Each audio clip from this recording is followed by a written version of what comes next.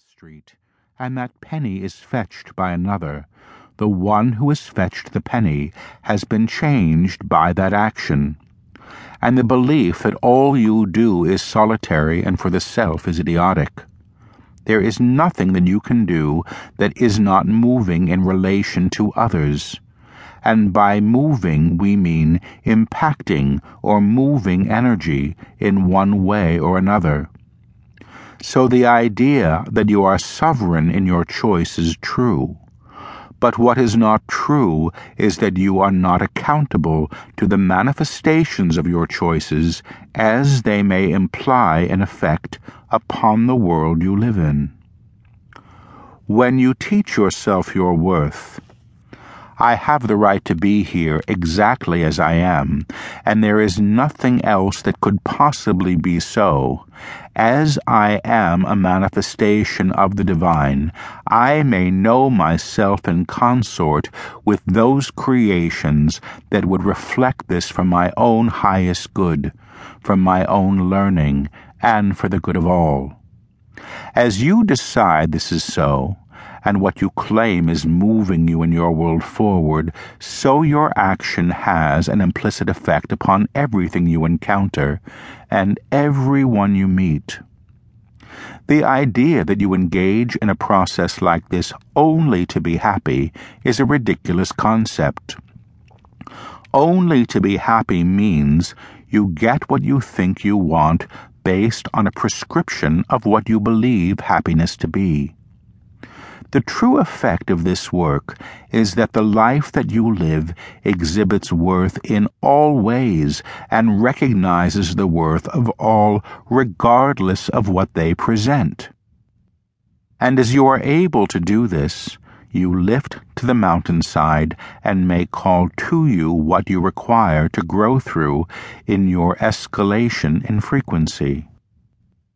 We will say this about happiness. It's a very nice thing, and we are very happy if you are happy, but many of you believe that happiness is the goal of life. If that were the case, why would it ever rain? If happiness were the goal, why would the sun ever scorch your face? You have been gifted with a landscape that will give you varied experience to learn through. And if happiness were the goal, there would be no need to continue the trek forward. Well, Paul is getting concerned here, but what is the goal then? The goal is your own worth manifested as you. The action of the divine operates as and through you to lift in frequency all that you encounter.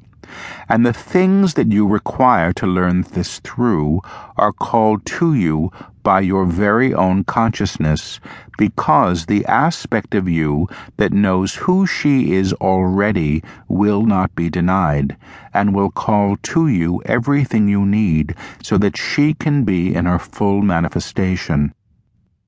Now we speak to you in high regard.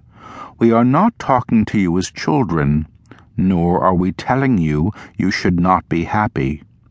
What we are asking you to do is to decide that the life that you live in its current manifestation has been a requirement for your growth, so that you can go forward.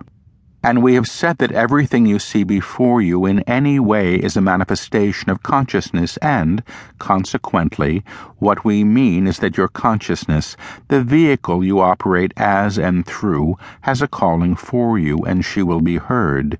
He will be heard, and you will know what it means to sing your own song, to be expressed in fullness as the Christ itself that you are in truth. The demand of this on your own being is to acquiesce to the divine that exists as you and align to its requirements for your evolution. The evolution you have thus far, as we said, was required by you to get you in this moment, to encounter the self that has imprinted her consciousness on all she sees before her and decided what things mean.